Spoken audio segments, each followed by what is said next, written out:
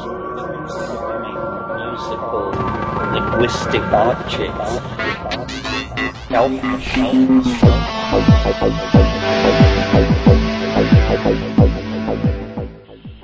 Greetings from Psychedelic Space. This is Lorenzo, and I'm your host here in the Psychedelic Salon. And I'd like to begin today's podcast by thanking the kind souls who either bought a copy of my Pay What You Can novel, The Genesis Generation, or who made a donation directly to the Salon. And these fine people are Brian E., Marvin B., Robert C., Abdul U., Chris T., Don L., and James C. Thank you all ever so much. I really appreciate your support. And now, for a little change of pace in the series here, we've been doing a whole series of Terence McKenna talks in the last few podcasts. And so today I'm dipping back into the audio archive of Dr. Timothy Leary, which you and I have access to through the good graces of Dennis Berry, who is the wonderful woman that at great personal sacrifice managed to keep the massive Leary archive intact, and to Bruce Damer, who introduced me to Dennis and who has also had a lot of interaction with this archive. And in the months ahead, I'll have some more to say about this archive itself, but right now I want to get on with today's talk. What I'm about to play for you is a recording that was in the Horowitz file of the Leary audio recordings, and according to its label, this is a recording of a television program from Toronto, Canada that was called Enterprise, or something like that. It took place sometime in 1983. The guest host that night was none other than Dr. Timothy Leary, and his topic for discussion that evening was artificial intelligence. Now, I'll have a little more to say about my own thoughts on that subject after we hear what Timothy's guests have to say, but I do want to be sure that as you listen to this panel discussion, you keep in mind the fact that it took place in 1983, which was 10 years before Werner Vinge wrote the paper in which he made famous the phrase, technological singularity. So while you won't be hearing any speculations about that idea in this recording, it's also something that I want to touch on from my own point of view after we hear what the experts were saying about the concept of an AI back in 1983. Now, the only edits I made to the original recording is that I did remove the commercials that they cut away to on several occasions, and the recording begins just as you hear it, with no formal introduction of the first guest. And so I don't forget it, just in case you happen to be somebody who seriously questions the value of a college education, there's there's some really good ammunition here for your position, and I should say my position as well. You see, my own reason for doubting the value of a college education is that my undergraduate degree was in electrical engineering from the University of Notre Dame, and that was back in 1964. And the professor who taught what was then the brand new field of solid-state transistors began the semester by saying that we had to learn about solid-state devices in order to graduate, but we could safely forget all about them after graduation because there was just no way they would ever replace vacuum tubes, which of course were his specialty. And so I've never thought very highly of my formal engineering education, at least when compared with what I learned on the job. But I chalk that up to the fact that, hey, Notre Dame was never an engineering powerhouse, at least when compared to the West Coast schools, and, of course, when compared to the biggest of them all, Massachusetts Institute of Technology, MIT. So it really cracked me up the first time I heard this recording when a very famous professor from MIT predicts that home computers would suffer the same fate as the home movie camera and wind up in a drawer, unused. Granted, this was in 1983, about 10 years before the web, but even I knew better than that back then and had already been manufacturing and selling personal computers for over 3 years by then.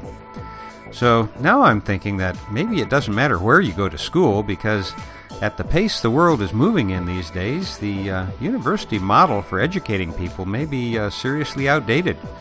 Not only that, but here in the States, a college education is also the beginning of a lifetime of indebtedness. But I digress. So I'll just shut up and turn on this recording of Dr. Timothy Leary hosting a 1983 television program in Toronto, Canada. AI might be a rehearsal for E.T. There it is in 10 words or less. Well, that's from AI to E.T. Give us a little more specifics. You're kind of here to set the program up for our viewers and to lay the broad framework, so keep it going. Before I get into all those ideas of it being humanizing and whether or not it's intelligence, which are pretty well opinions that will be expressed on the show, let me give you an idea of just what the computer can do. And basically, computers can only do two things. They can calculate, which is add and subtract or do mathematics, and they can sort. You can give them a whole store of information, give them your file cabinet, and they will very quickly go through that information and perhaps find specific facts or give you associations or make relationships that perhaps you didn't see before. In terms of the calculating ability of the computer, that's the oldest function, the oldest kind of computer that's been around. The Chinese have had it for about 2,000 years or more with the beads on a string, the abacus, where they can calculate.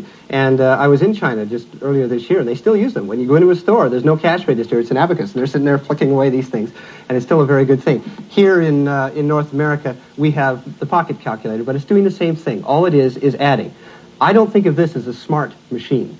However, with the adding and subtracting ability, the mathematical ability of a machine, like a computer, we can make mathematical models of various things, and then we can tell that to the computer and have the computer do things for us. We can program it. And when you give a computer a very rigid set of instructions, first you do this, then do that, then do this, you will get from here to there, whether it be a robot, if you want to go to another planet, for example, then that's called an algorithm, and that's just a set of rules. And some people think that this is smart because you might see a robot going through a series of events and there's no human around and it's just sort of sniffing around, or maybe it's assembling a car, or it's doing some very specific task, and it seems to be smart, when really the intelligence there is in the foresight of the programmer, the person who figured out what are all the things that we need to do to get that task done. Now, to give you an example of that, I have a film that is a computer-generated film. It's a mathematical model that shows a spacecraft going by the planet Saturn. This actually happened before the spacecraft went there. The spacecraft was called Pioneer 11. They wanted to know, what's the spacecraft going to see? Well, we know how far away Saturn is. We know how big it is. We know what the gravitational perturbations of the spacecraft are. So we put all of those calculations into the computer, and then the computer constructed the model for us. So every frame of this film that you're seeing as the spacecraft goes by the planet was simply a mathematical calculation. The spacecraft itself was a robot. It's so far away from the Earth that we can't really talk to it. It takes about an hour and a half to get a message to Saturn and back. So the spacecraft had to be able to do things like look down on the underside of the rings and examine the lightning that was happening down on Saturn, and then point its camera. Look for a parking place. Yeah, and find out if there's anything there. It was an alien environment that's too far away and too dangerous for humans to go. And it knew where to point its cameras and various things. Well, there's an example of a robot doing something following a very linear sequence of events. Well, I don't really think of that as artificial intelligence, and a lot of people do. There is, however, another aspect of computing, which is this sorting aspect. And this gets closer to the human process of thinking. Well, that's like a file clerk.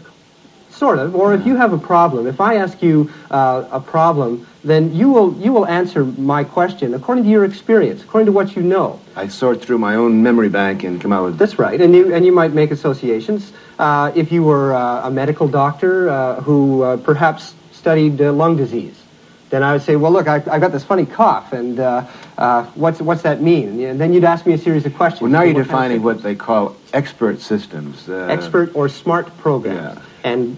And this kind of thing is where the computer is given a memory that is a series of events, the gathering of an expertise of a number of different fields, or maybe one field. And then when the computer is asked a question, it searches that memory and looks for the right association. Now, you've given us two examples of computers, the calculator and the expert memory. But isn't there a third and much more important dimension of machines or entities that can think, reason, create, have senses of humor, perhaps flirt? God knows what. Yes, there is. And what would you call them? I'd still call them tools. I'd still just call them machines that have been carefully programmed. There is the ability to make decisions, yes. And there's the, again, it's sort of part of this sorting aspect. that if I have a problem and it's a very complex problem, then the computer can sort of say, well, this problem sort of relates to something I know over here, and it sort of relates to something over here, so I'm going to put those two together and say that's your answer. Now, fortunately, we don't give the computer the final say. The computer, in terms of something like medical diagnostics, where we'll say, associate these symptoms and give me the disease, the doctor will then say, well, I agree with that, or I don't agree with it, and then he's using it as We're not ready for a war game scenario where the human is taken out of the loop. No, the human is still a very, very integral part of it. There are two other aspects of artificial intelligence that are within this, that are trying to make the computer easier to relate to. You see, the human is one of the slower links in this whole chain. Computers can think very fast. Well, I hate to use that word, think.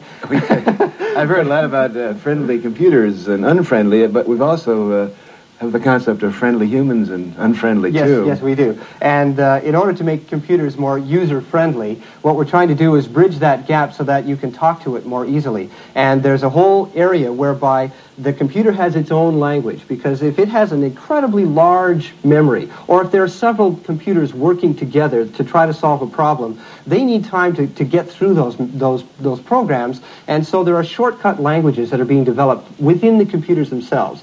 And these languages are hard for the humans to translate and to work on. So what they're trying to do is to develop a language whereby the computer can understand English. So you can say, hi, I got a problem, what is it? And say it in English and the computer can understand it. Or Spanish, or Japanese. Or different languages. And even respond or street to... hip, huh? Right, or even respond to voice control. Mm-hmm. The other is vision. We'd like to give computers vision so that they can see where they're going and be able to recognize patterns and pick things up. Canada's involved in that, by the way, with the space arm, the shuttle space arm. They're going to try to give it eyes. Now that we have an arm, we're going to give it eyes.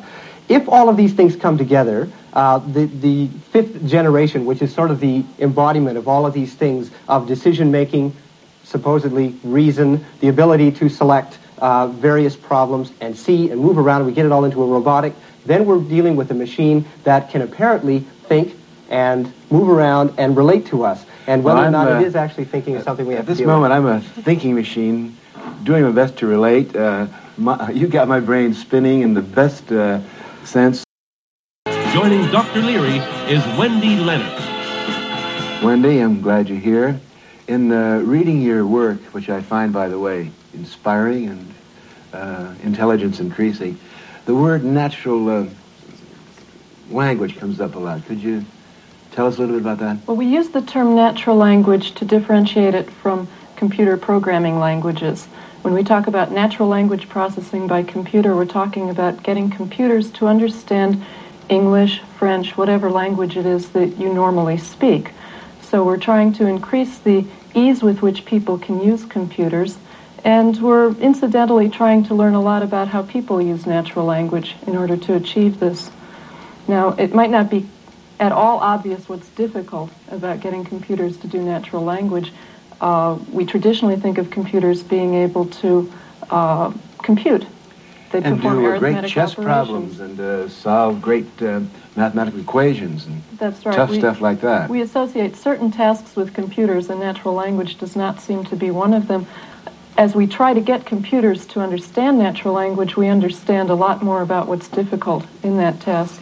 For example, when I speak to you and you hear my sentences, you make a lot of assumptions that could in fact be wrong. We call these inferences. For example, if I'm talking to you about a mutual friend, John, and I mention to you, did you hear John almost got hit by a car last night? No.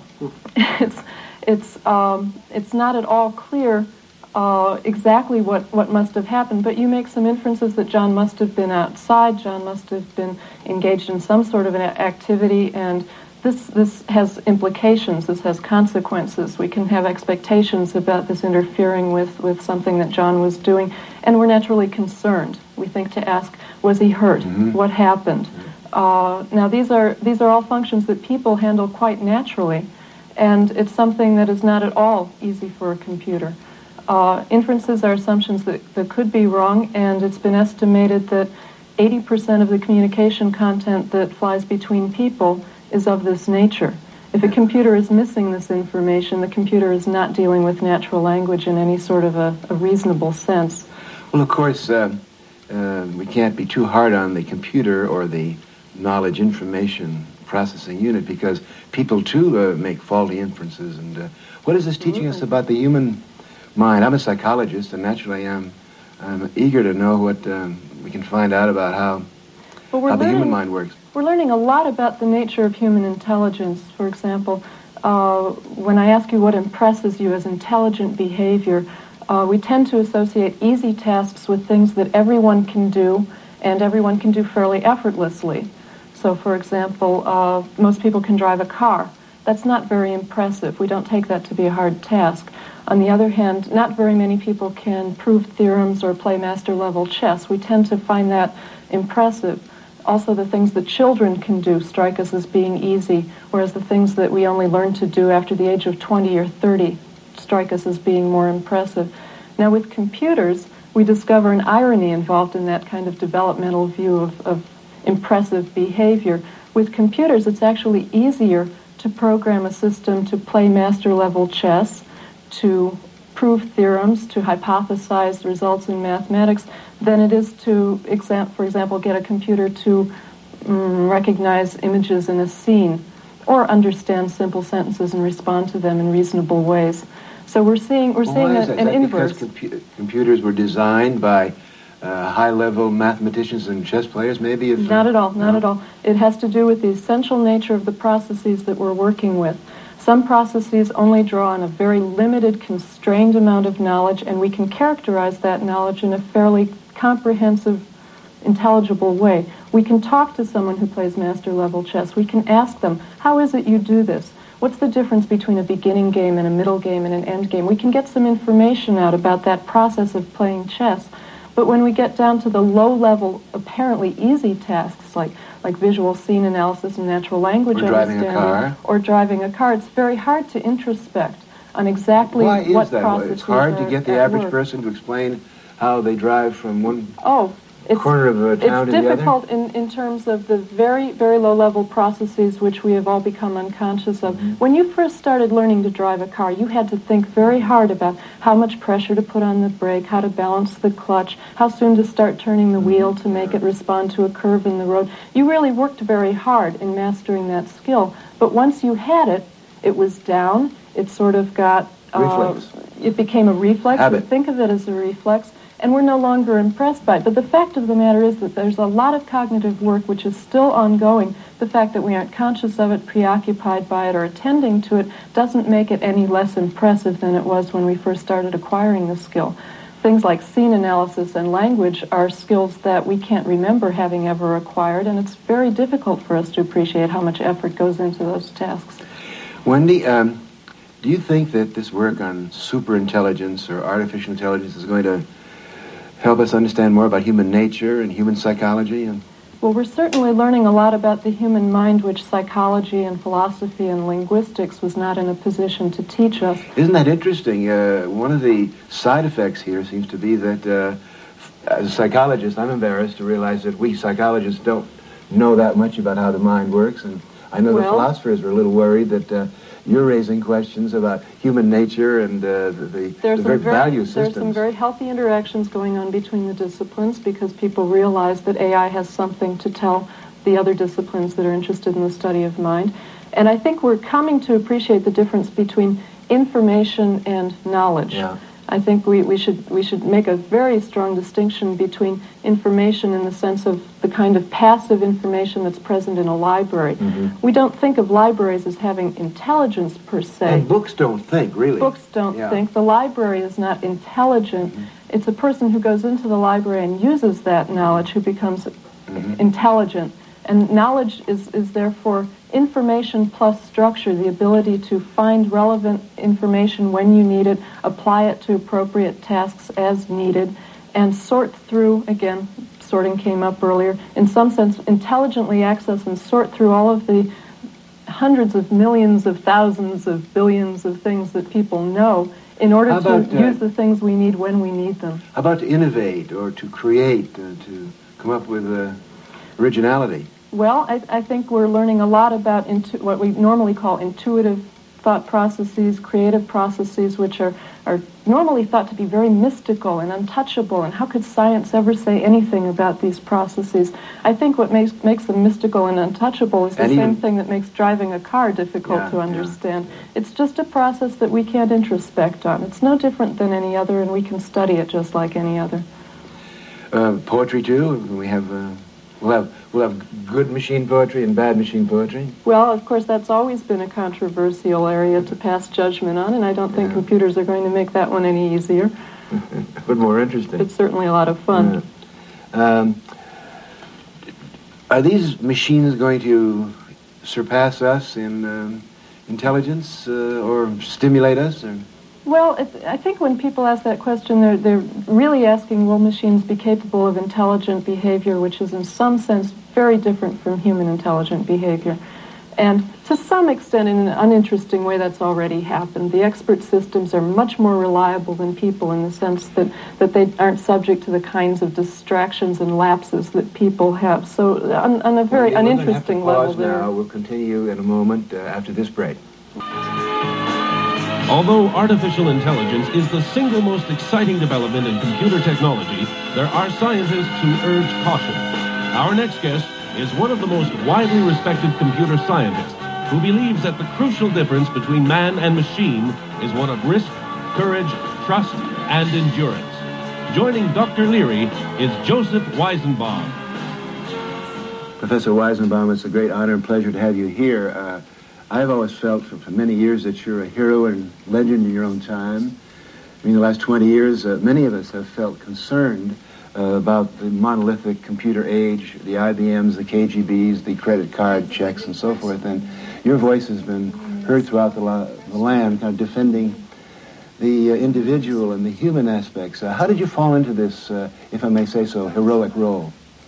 Well, I certainly didn't choose it.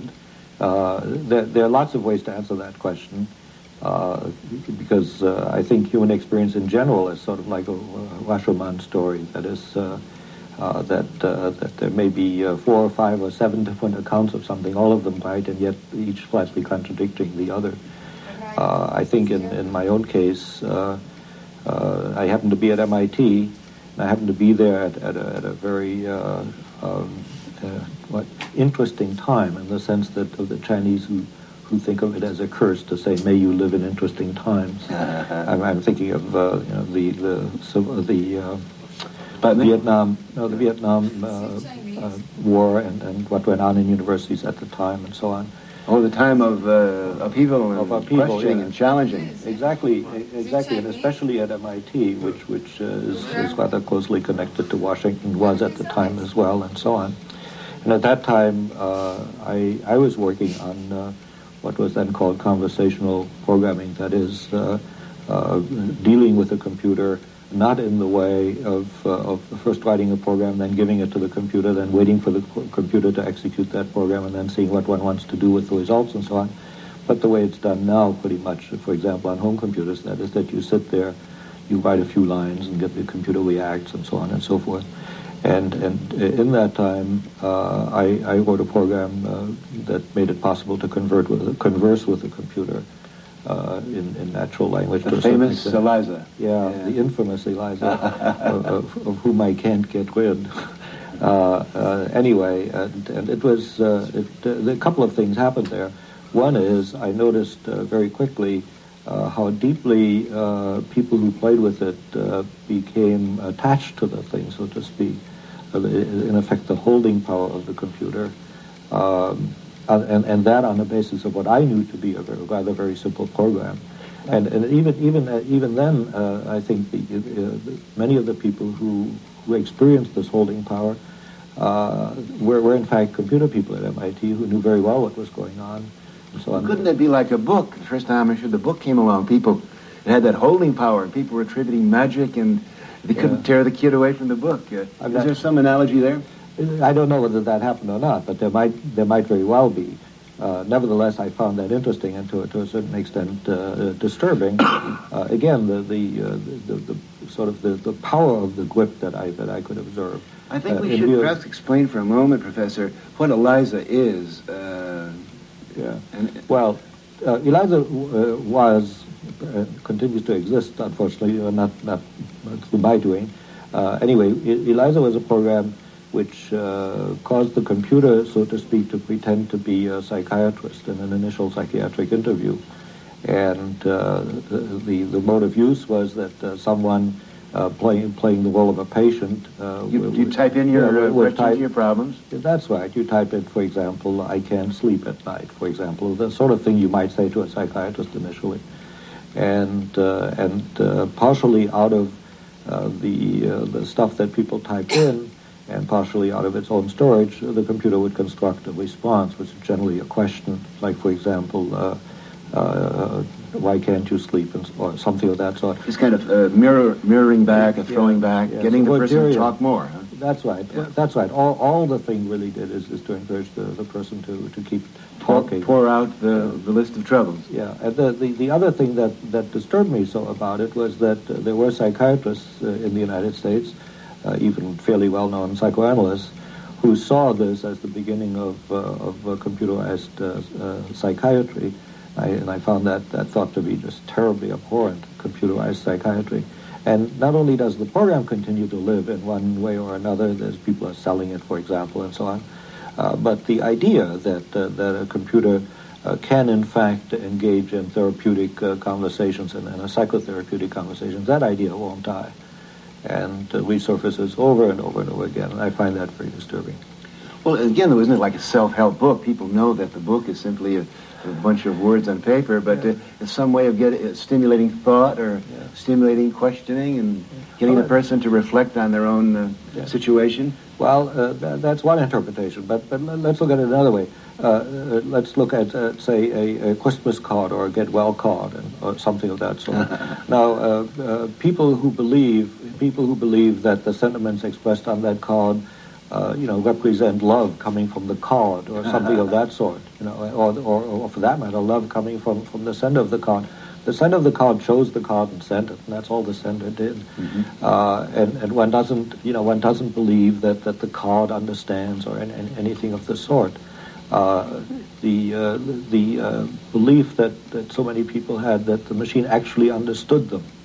Yes, the machine understood me, no matter what I'd say. They'd say, yes, I know it's a very simple program and so on and so forth, but nevertheless, I'm quite sure the machine understood me. The difference between the card and the machine program, though, is that if you get a get well card, it says get well. Yeah. But if you say, gee, thanks a lot, it doesn't say you're welcome. Yeah. Whereas the machine did. You've been very well known and continue to be a spokesman of caution about artificial intelligence. Yet something's happened recently that has encouraged me and kind of quieted some of my fears, and that's this explosion of personal computing, the fact that everyone can have in their own home the hardware and the software and the rudimentary knowledge, so that we don't have to be victimized or feel spindled and mutilated by IBM and the big corporations, that the movies War Games and the idea of young kids learning how to fight back, even the rebellion and the insistence on individuality, and the fact that the establishment is now upset about kids and personal computers. Isn't this a source of comfort for you? Not at all. I'm stunned by what you say. For example, let's just pick up on what almost the very last thing you said. You talked about the insistence on individuality, or that individuality gets widespread. It's a common statement people make that the computer makes it possible to treat the people individually and in general to individualize. I don't quite like that word. Products. There's no reason in the world why everyone should have the same suit on. When computers make suits, they can make each suit different from every other suit, and so on and so forth. In fact, if we look at what's actually happening and what's happened already, we see that the computer has had and is having an enormously homogenizing effect, as we all tend to do things in the same way because of the computer. Don't you think the personal computer with personal programs is going to an individual software? The mistake there is I think in the idea of personal programs. I think very, very few people are going to write their own programs for personal computers. Now, people we know, the three of us, they're likely to write programs for their personal computer, but they're a very special kind. They're people who teach computer science in universities and so on. I think that what's going to happen to the home computer, apart from the use of the home computer for games and word processing, quite apart from those two, is The home computer will suffer the fate very largely of home movie cameras. There are today millions of home movie cameras in closets and drawers and so on. They're in perfect working order, but haven't been used for years. And the reason in for a that, minute or two, we're going to have. let me just finish this. The reason for that is that people thought that if they buy a very good movie camera, they could make very good movies. Okay, and they forgot that in order to make a good movie, you have to have a good idea. Similarly with computers. Okay, you buy a big expensive computer or a complex or a very powerful computer, and you have the idea. Now that you have all that power at your fingertips, you're going to do something marvelous. Again, you need an idea. Very few people have ideas on how to use a computer effectively. Well, you've certainly contributed to ideas today, and we're going to have others, I know, that are going to share and interact with your ideas. Hold on for a minute. We'll be right back. Our next guest believes that machines will indeed be soon calling people. He's an artificial intelligence researcher from the Carnegie Mellon University who is convinced that the new developments in this field will be of the utmost benefit to mankind. Joining Dr. Leary is Professor Jaime Carbonell. Thanks for being with us today. We've had a lot of free-flowing discussion here, from space to down-to-earth problems. Maybe you could focus for one moment on what does an artificial intelligence scientist expert do? How do you spend your days and time, and what are you working on? Well, I work primarily on two aspects of artificial intelligence. One called cognitive modeling, which is trying to understand and replicate some aspects of human reasoning in the computer in order to better understand the human reasoning and in order to endow the computer with the capability to interact with a person, not only in developing the language, the natural language, so that it can understand written or spoken English or any other language, but also so that it can make the same inferences that Wendy referred to earlier in this discussion. To give you an example... You're going to get a super intelligent machine that can be like a New York cab driver then, huh? Well, superintelligence is not the objective. The objective is to try to replicate human intelligence. Mm-hmm. In fact, it is more difficult to replicate common sense reasoning than it is to show some aspects of creativity. To give you one analogy, let's suppose that we have a master and child prodigy, and the master who has just taught the child prodigy some aspects of physics gives the child a barometer, measures pressure, air pressure, and a tall building, and says, well, use this barometer to tell me how high the tall building is. And the child prodigy thinks a little bit, walks up to the top of the tall building, or takes the elevator, looks at his watch, drops the barometer down, counts how long it takes to smash the floor, and then computes the, by the venerable formula 1/2 GT squared, how, from the time it took, how tall the building must be. The master is very upset. That's not the proper use of the barometer. I'm upset too. I've never thought of that. And then he says to the child, to the prodigy, here's another barometer. Do not break this one. See if you can make this calculation. The child goes and knocks on the superintendent's door and says, I will give you this valuable barometer that I'm not allowed to break if you will tell me how tall the building is. No, the master says that's not it either. The child looks at the shadow of the building, puts down the barometer, knows how high the barometer is, and by mathematical triangulation computes the height. At this point, the master gives up and says, this child is very creative, but he does not know how to use a barometer. Well, the moral here is that computers are like that. In most of the programs that I wind up building, very often solve problems in very intricate and unexpected ways, and very seldom in the common sense path that a person would take to solve it, when we think of the straightforward means of solving a problem or dealing with everyday life. So that is one of the major challenges in trying to make a computer reason along the same path that humans reason. It is not the ability to have them do creative things in the sense that creativity means different from those things that we already know how to do. Now, wasn't there a frustration there, and since we don't really know how the human works, how the human mind does work? I mean, what's wrong with having a computer think along different lines? Won't that give you a different approach to the same subject? From a pragmatic standpoint, there's absolutely nothing wrong with it at that level. But suppose that what we have is a computer that can perform very complex medical diagnosis. And the doctor now wants to figure out whether or not the reasoning process the computer went through is valid, makes sense, jives with his own experience, then it behooves the computer to explain its behavior along terms that the doctor can understand and comprehend each step.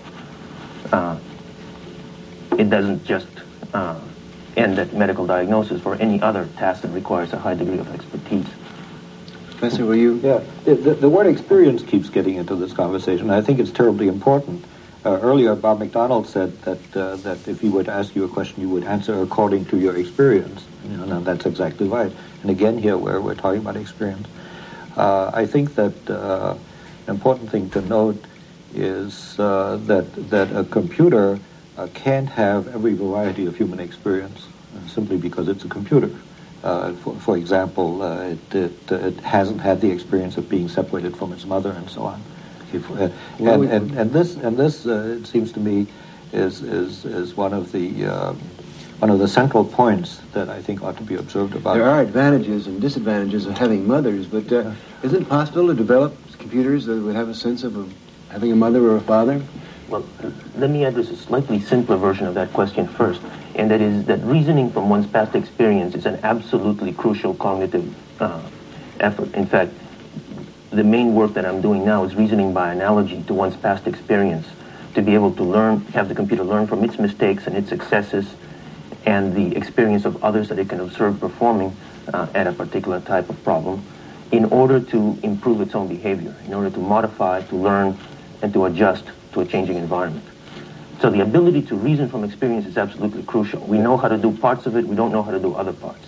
Now, when this experience comes down to the early developmental psychological level of dealing with one's parents, I believe that we do have a bit of a gap between the abilities of a computer and those of a human. Well, most humans don't do so well at that either. No, according to Freud. I don't think it's necessary to decry that gap, and certainly I would say that one shouldn't say about it that, well, so far we have a gap and it'll all be closed.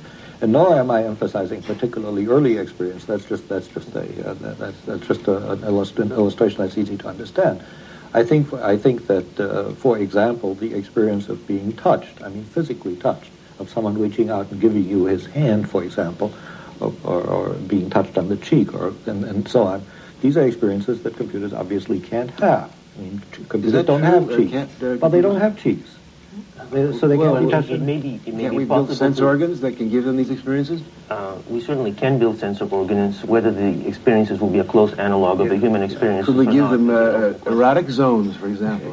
Yes, I'm sure this has been thought of by... Yeah, but you see... The point is not so much whether the specific experiences that Professor Weizenbaum is referring to here are those that the computer will necessarily be able to replicate, is whether or not in principle one can build a system that can reason from past experiences, whether they be sensory experiences, whether they be cognitive experiences, whether they would be flashes of insight, whatever one calls them. One needs to be able to incorporate that in one's thinking process. And you think we can... I think we can do so, and I think that we're in the process of making very strong head start in that direction. And will these machines or these friendly new entities help us become smarter, or...? Well, they might help us in an educational setting to understand the specific experiences that the student is having in learning in this particular domain. Look, there's no we're going to have to come back to this for a moment. We're just getting going here. I, for one, need a little break, and we'll be back in a minute. Our next guest is at the forefront of intelligent video games, which he believes can be an incredible educational tool if developed properly. He's the vice president of the XOR Corporation in Minnesota, and he's here to discuss the implications of his work. Joining Dr. Leary is Michael de St. Hippolyte. I think one of the reasons I was chosen to host this show is that I'm not an expert. I'm fascinated, interested, and perhaps like many viewers, looking for the future to happen here today. I must say, at this moment, I feel a little more at home. There's something here that's familiar. It's a personal computer. It's something that we've all coming to get a little closer to in our daily life. And Michael, tell us, what's this about, and how are you going to increase our intelligence with this machine? Well, I'd be happy to, Tim. And the first thing I'd like to say is that there's a difference between video games and computer games. And what I work on are computer games. And what that means is that a computer has the ability to compute interactively, to work interactively with you, which means that it doesn't have to be just an eye-hand coordination game. It can be something... It's a thinking form of Pac-Man and a thinking Donkey form of Kong Pac-Man. with a high IQ. That's right. And in fact, one of the games that I have out, it's called St. Hippolyte's Wall, named after me, I guess, is a thinking game because it's a game that involves decision making and decision making under uncertainty, under conditions of uncertainty. It plays differently every time. The idea of the game is you go around the screen and you gobble up prizes, sort of like Pac-Man. But whereas in Pac-Man the maze is the same every time, in St. Hippolyte's Wall the maze is constantly growing right around you. That's the wall. It's like life. It's like life. That's right. And just like life, you get a different set of prizes every time. And some of the prizes are good prizes. Some of the prizes are bad prizes. And you also can eat the wall, which is sort of like making a bad situation into a good one. You know, taking advantage of the things in life that are working against you and turning them for you. That could be quite a profound concept. Well, I hope the game is seen as being profound because while on the surface it seems like just may seem like another computer game to people who look at it for the first time, I found that as people play it, they realize that there's a little bit more to it. And for one thing, it's not the type of game where you're being pursued and either you get them before they get you. It's more of a game where you're confronted with the situation and you have to deal with the situation in a rational way, and there's not necessarily a best way of playing it, and you pretty much have to be just on your toes and thinking about what's going on. That's one way that computers can help increase intelligence, just by providing us with situations that we can react to. And Can you ever beat it? Oh, Can you ever get to the stage where you're better than the computer? I beat it about half the time, and when you get good at it, you get to beat it about half the time, and we could make it harder, but the point is not to make the situation impossible, but the point is more to make the situation worthwhile and interesting and instructive. Let me see if I understand this. You're developing personal computer games, and so you can go and pay the same amount of money as a Pac-Man, take it home, and it can help you perhaps think more in a complex way, or increase your intelligence, or perhaps stimulate or activate you to become smarter. Is that right? That's right. That's my goal. And also I have another goal, which is that I consider myself a craftsman or an artist. And just like an artist, when he or she works on a work of art, they can't help but put a little bit of their personality into it. Well, I believe that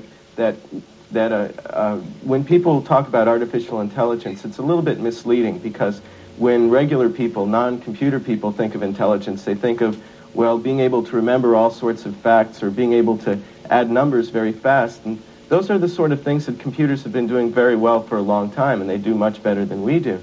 Whereas I would think that when you talk to computer scientists in artificial intelligence and they describe to you the things that they're trying to accomplish, it's more like the things that 3-year-olds do rather than things that scientists do. Wendy and Jaime have been reminding us of. That's right. And to me, it's more really personality than intelligence. And I like to put my personality in a computer. And in fact, a game that I have coming out in the near future, it's called Agent 2.0. The star of this game is a friendly computer named Wayne. And I happen to have brought Wayne along with me. And if you want to, we can talk to Wayne a little bit. Wayne is going to be an agent, is that it? Well, Wayne is going to help you. You're the agent in the game. And you have to solve a case, and Wayne will just help you. He's a friendly computer, and he may not be extremely smart, but he's a little bit smart. There's a certain amount of intelligence in there, and there's mostly a little bit of personality, and that was my goal. Would you like to talk to Wayne? Hello. Okay, now you're going to ask the questions, and I'll type them in, and then Wayne will be able to answer us. Hello. Peter, welcome. You've had the advantage of listening to some of the great minds of our times, including a 3-month-old intelligent entity. How does it all look to you from this vantage point? I think it's a couple of things that will be of interest to the audience. One being that we're beginning to see by talking to the people behind the scenes that computers are tools, and that this may be considered cyborg magic. And in fact, the last demonstration I enjoyed, I tend to work in the real world where we see the impact of the work of this august group. And I think some fundamental issues start to emerge. One being the computer is profoundly altering not necessarily the level of intelligence by the pesky humanoids out there, but rather the application of the existent base of intelligence. For instance, in management, historically survival mechanisms have been contingent upon an enormous capacity to retain factual information, i.e. a data bank, and to draw upon that data bank in the back and forth of business. And we're beginning to see a new samurai technocrat elite emerge in business who have begun to recognize that they no longer need to fill up their own humanoid data banks with tactics. Rather, they're focusing their intellect on excuse me, first day with the wooden teeth. They're focusing their efforts towards strategic solutions. And in the game, I thought it was personified in that in order to survive the game, all the tactics you know in the world won't help you because the tactics are being presented by the game. Mm-hmm. Ultimately, what it will do, if you play that game, is develop a keener sense of strategy. Mm-hmm. If that's an improvement in human intelligence, I'm not sure. It's a reapplication. And it is profoundly altering the personnel requirements for business. They're now looking for people who not only are computer literate, but people who have a capacity to prioritize information as to whether it's strategic or tactical. And I'm saying that if we have a finite capacity for information or knowledge as it's been defined, we must recognize that the tool of the computer is infinitely superior at regurgitating facts. It knows who, what, where, when, why. Who, what, where, when, and how. It doesn't know why. Why? Okay. But doesn't it also have a new capacity now, though, to associate ideas and not just regurgitate facts, but put facts together in a pattern that perhaps you didn't think of? There's always the possibility, all of us who've worked in computers have had the serendipitous experience where relational models have generated some so-called creative event. I think that ultimately that would be deemed by computer scientists to be an error. That is perhaps an ultimate point of disagreement. If one views these, quote, relational models, these being primarily data banks, as the intelligence itself, one is then not viewing at what the fundamental problems are. The fundamental problems in artificial intelligence are precisely the methods of combining these facts to arrive at new conclusions and to solve problems that it could not solve without the combination of the facts in ways that are explicitly related, explicitly targeted at solving goals that are internal to the machine. But when you're talking about solving problems, you must be talking about a specific class of problems, at least in my view. I think it's essentially a pun on the word problem that we talk about human problems. There's something, I quarrel with my wife, there's something, I have a problem with my marriage. And as soon as you say problem, then there's a suggestion that there may be a solution, just as there's a solution to mathematical problems. In fact, human problems are never solved, ever. If people may suggest to me that the solution to your problem is to get a divorce, okay, but that isn't a solution. You heard this first on City TV. That's a transformation of my problem, if I want to continue to use that word, to another problem, which may or may not be easier to live with.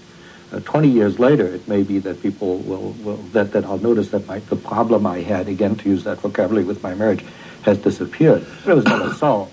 Now, what I'm getting at here is that computers, with or without artificial intelligence, can attack and solve usefully a particular class of problems, but there are other classes of problems, in particular human problems, which, although they can deal with them, it seems to me must be dealt with in a way which is inappropriate to the problem being discussed. Well, one can define a solution to a problem to be the best course of action that one can evaluate Yes, given but- all the knowledge at hand. Yeah, okay, well, And- then we come back to the, first of all, use the use of the word best, and second, there's the question of all the relevant knowledge.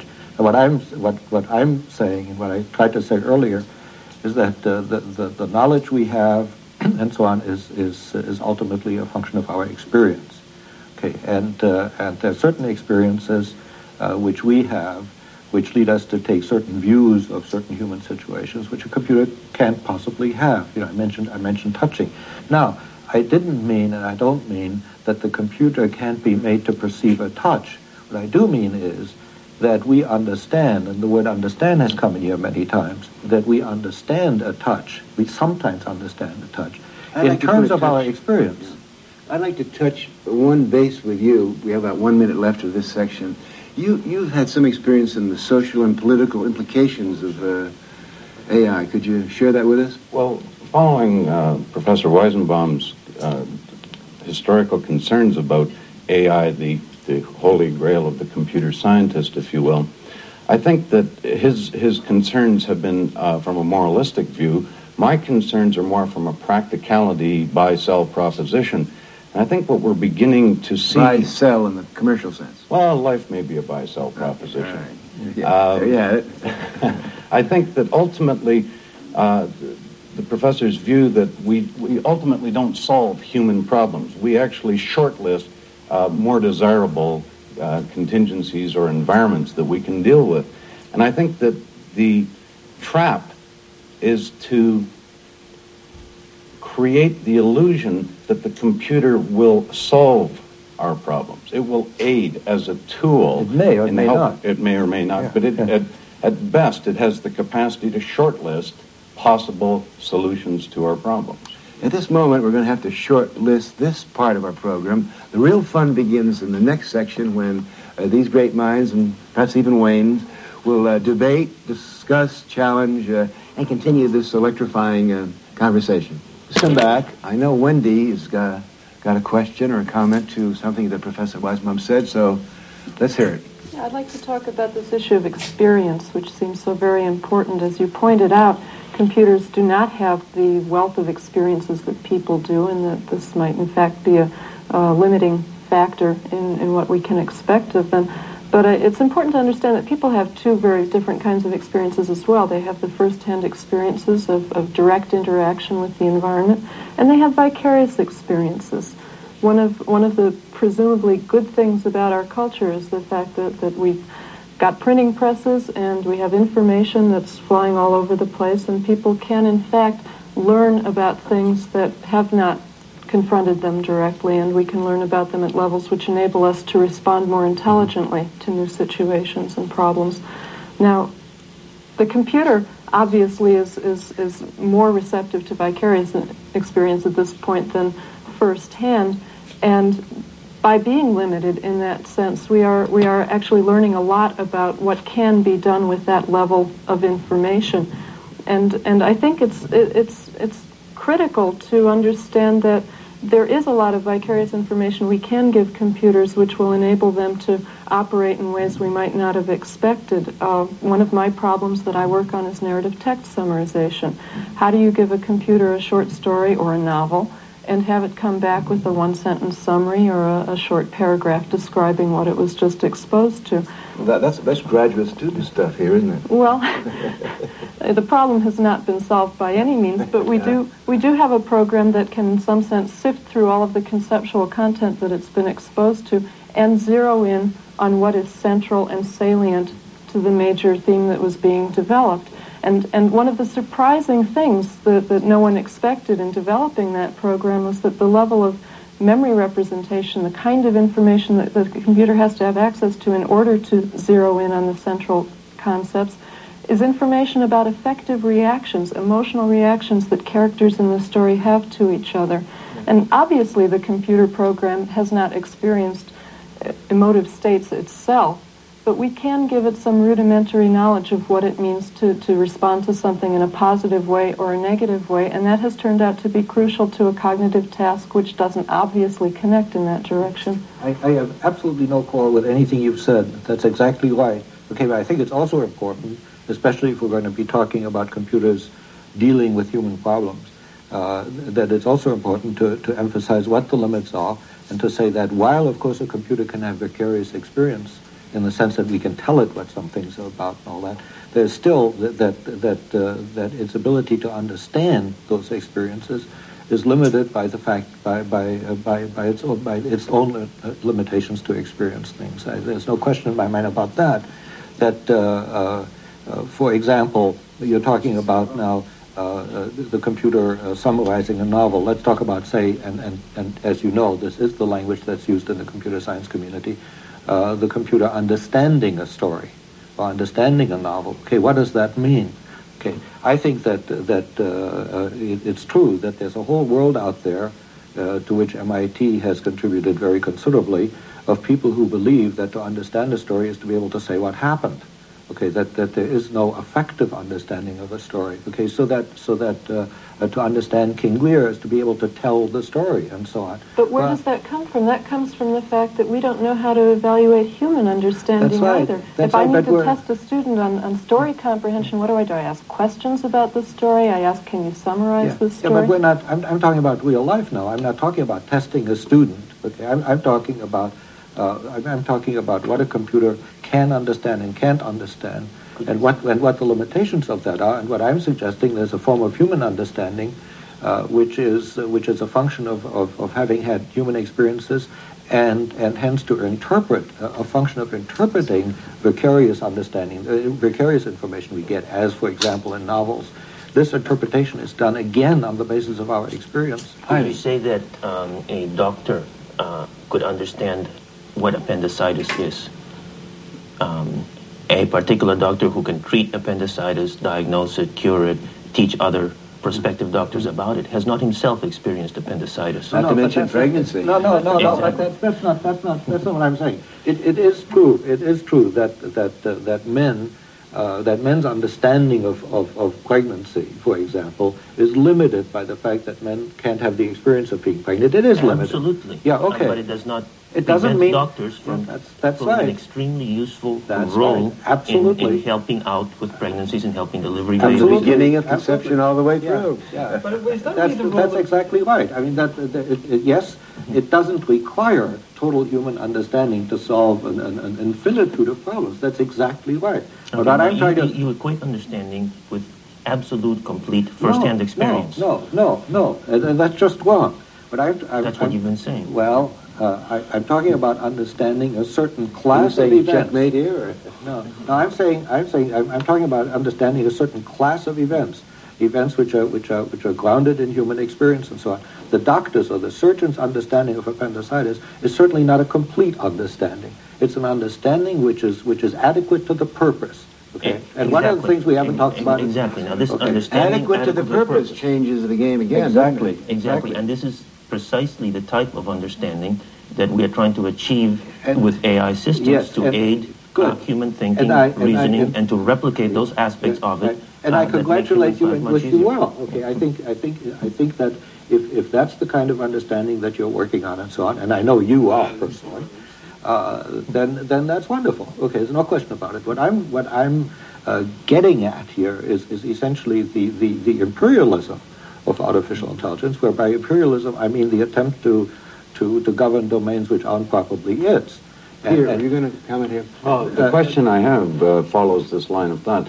Given that the computer is infinitely more powerful than a shovel or a pair of pliers, is your concern that because we've created a very powerful tool, that you see that as being analogous to the problems of society, that if we allow the dependency models to occur, that we'll have autocracy, centralized power? No, that's not like that. That's much too simple. No, my concern is something like this, that someone I may be sitting next to on an airplane, and who comes to know that I'm a professor at MIT, thinks that I must be so smart, okay, that I ought to listen to the problems he has with his children and whatever, that I'll undoubtedly come up with better answers than anybody else because I'm so much smarter. Well, that's wrong, okay? Whether or not I can deal with his questions has a lot to do with his social and economic situation, to what extent I understand that, whether I have children of my own or not, and so on and so forth. What I'm talking about here, the danger that I see, is that we come to such an awe of computers, and especially of artificial intelligence. That at all. No one hears. I think you're setting up a straw man, and you're certainly wailing and whacking away. But I did see you stroking that computer, saying, "Isn't it nice to have it like it was a pet?" You were humanizing that thing, and I think there's a role distinction here that needs to be defined. Like, what is it we want the computers to do? And there's an interesting parallel science that's here, which is the science of neurology, where the neurologists are trying to understand how does the brain work, and if we can figure that out and see any patterns in how the cells in the cortex fire according to certain stimulus, then maybe we can apply that to the computer and therefore make the computer better at calculating. But we're not trying to say, okay, well, if we can give the computer all of the related experiences and emotions that we use, like I don't know how it is I'm talking right now. I don't know what my brain is doing to give me this flow of words. But if we could figure that out, then we could say, well, okay, we could have a literate computer of some kind. But is that really what we want? Do we want the computer to then say, or do we want to ask the computer, how do you feel about this novel? No. We don't care about that. What we maybe want to know is how many Hamlets are there in other associated novels? How many other characters like Hamlet could I find in other areas, or things like that? We wanted to associate ideas and put them together, not necessarily express its emotions. Michael, you haven't had a chance here. Yeah, I would like to just stick up for computers here a little bit, because I don't know if we have the right to say that computers do not have the right to think and feel if that's what happens. And to be stroked. If they develop it, I mean, computers are already getting to the point where they are improving themselves. There are programs that are able to make themselves more efficient, and that's we're still a long ways away from intelligence or feelings or anything. But the first step towards artificial intelligence is artificial stupidity, and maybe we've gotten to that step already. But what I think is a good question to throw out here is, do we have the right to tell computers that they can't think? If and when the day comes that a computer can show you every sign of being intelligent and of being capable of feeling, well, what would be your reaction? Would you pull out the plug? Do you have the right to pull out the plug? This is the beginning of a computer liberation movement. Free the computer. It might be Peter. That, if I can. You use terms that I'm uncomfortable with. The right. I don't believe in rights. I think that ultimately... You're not an abolitionist. No, and I think that there's an assumption of altruism here that this thing marches on inexorably. Ultimately, market imperative, draw the science towards some conclusion. And I think that the question that stems from the extension of your point is that what do we do with a reasoning computer? Because once we understand the need, the market imperative surface, and we will then go forward, with the exception of language translation, which is obviously a key role. Is it the nobling pursuit of knowledge that will drive artificial intelligence? I think not. I think it'll be market imperatives that will ultimately realize it. Professor, I hate to think about that marketing imperatives drive science and engineering and so on. Perhaps you're right, okay, but if you're right, then it's a very, very dark picture. I should think that human will comes into it, and that some idea of what we may want and what we may not want comes into it, quite irrespective of marketing imperatives. Now, maybe you're right, but if you are, then it's very, very sad. I think that there are two. You're listening to the Psychedelic Salon, where people are changing their lives one thought at a time. And so that was where the discussion about reasoning computers, or so-called artificial intelligence, stood a little over 25 years ago. Unfortunately, the tape ended before the program did. However, I think we heard most of it.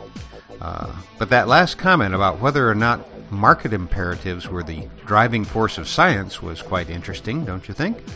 Because today it is quite clear to me, at least, that science, even at the university level, is driven primarily by grant money, which either comes from businesses looking for market advantages or from the government, which primarily grants scientists money so that they can come up with more efficient ways to control and kill people. So, to me at least, it looks like that dark scenario they were discussing has now come to fruition. But that's not what I want to talk about right now. You see, one of my hot buttons has to do with the fact that we all, myself included, very often throw terms around way too loosely. For example, artificial intelligence. To some people, this means some kind of godlike computer program. But people who are actually working in that field will tell you that it's not a one-size-fits-all term and that there's more than one kind of AI. So just stop and think about it for a moment. The word artificial itself means human-made or something not found in nature. Now, for the believers in a superhuman, self-reflective kind of AI, well, it seems to me that they should realize the impossibility of creating a being greater than its creator. And if you follow some of the discussions of the problems in all the various types of AI, like how do you program emotions such as loneliness and grief into a machine, well, it should then become more easy to see that belief in a super machine consciousness taking over anytime soon is rather misplaced for the foreseeable future. And while the concept of a technological singularity wasn't discussed in this program, I'd be somewhat remiss if I didn't at least say something about that as well, since many of the pro-AI people and the singularitarians often find themselves in the same crowd.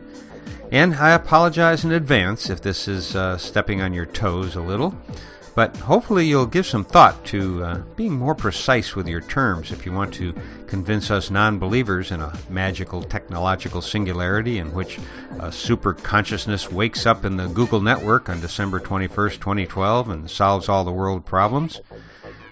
Could happen, and I hope you say you told me so. I just don't think it will myself. You see, first of all, a superhuman AI wasn't the only possibility of a technological singularity that Vinci raised in 1993. In that now famous paper, which he delivered back then at, I think it was at a NASA symposium, he listed 4 distinct ways in which such an event might take place. And they are, 1, and that's the one everybody grabs hold of, the development of computers that are, quote, awake and superhumanly intelligent. 2, large computer networks and their associated users may wake up, that was in quotes, as a superhumanly intelligent entity. 3, computer-human interfaces may become so intimate that users may reasonably be considered superhumanly intelligent.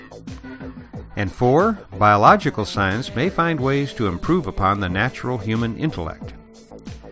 So, when I think about the possibility of a singularity, it's in his points 2 and 3 that I most resonate with. But what then about the word singularity itself?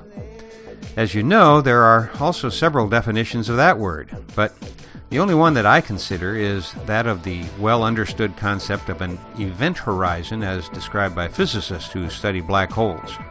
And from their point of view, a singularity is an event beyond which it's absolutely impossible for the human mind to comprehend. And so, by that definition, all talk of a post-singularity world seems kind of ludicrous.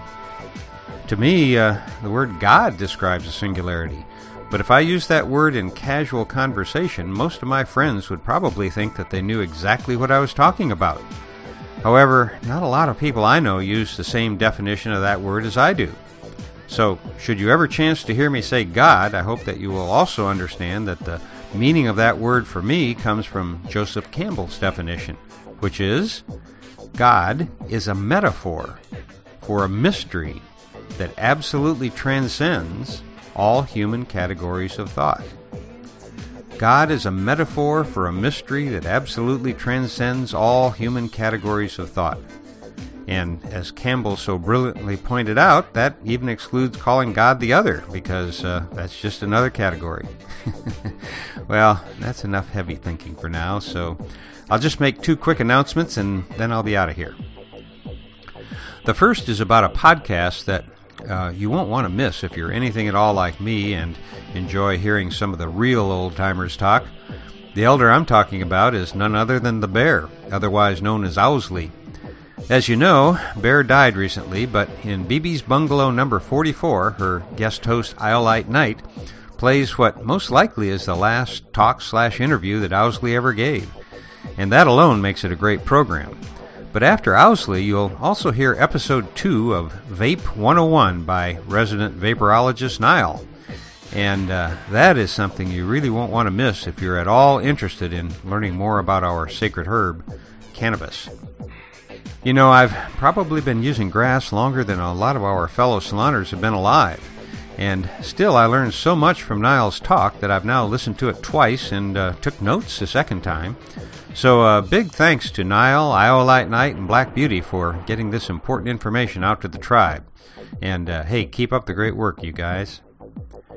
Now, the last thing I want to mention today is that there is a new and longer trailer out for the film Fall and Winter, which you can see at Fall Winter Movie, all one word, fallwintermovie.com. I've mentioned this before, as it was the source of the two Great Crescendo podcasts with Bruce Namer that we recently heard. But in addition to Bruce, there are over 20 other futurists featured in this film, and as you'll see in the trailer, it not only points out many of today's world problems, but it also provides some very inspirational ideas about ways in which you can personally help to shape the world for those who will be coming after us. I don't like the way that sounds.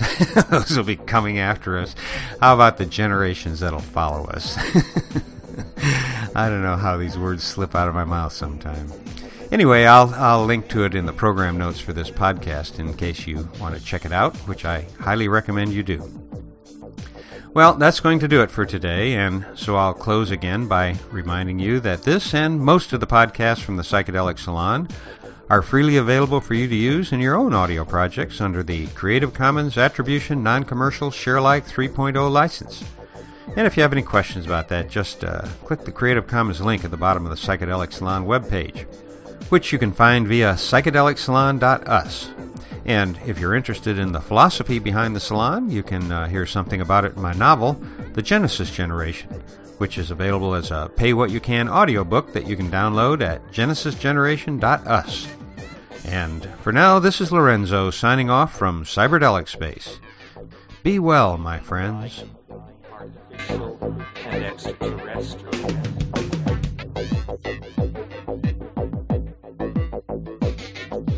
It is the impossible become possible and yet remaining impossible.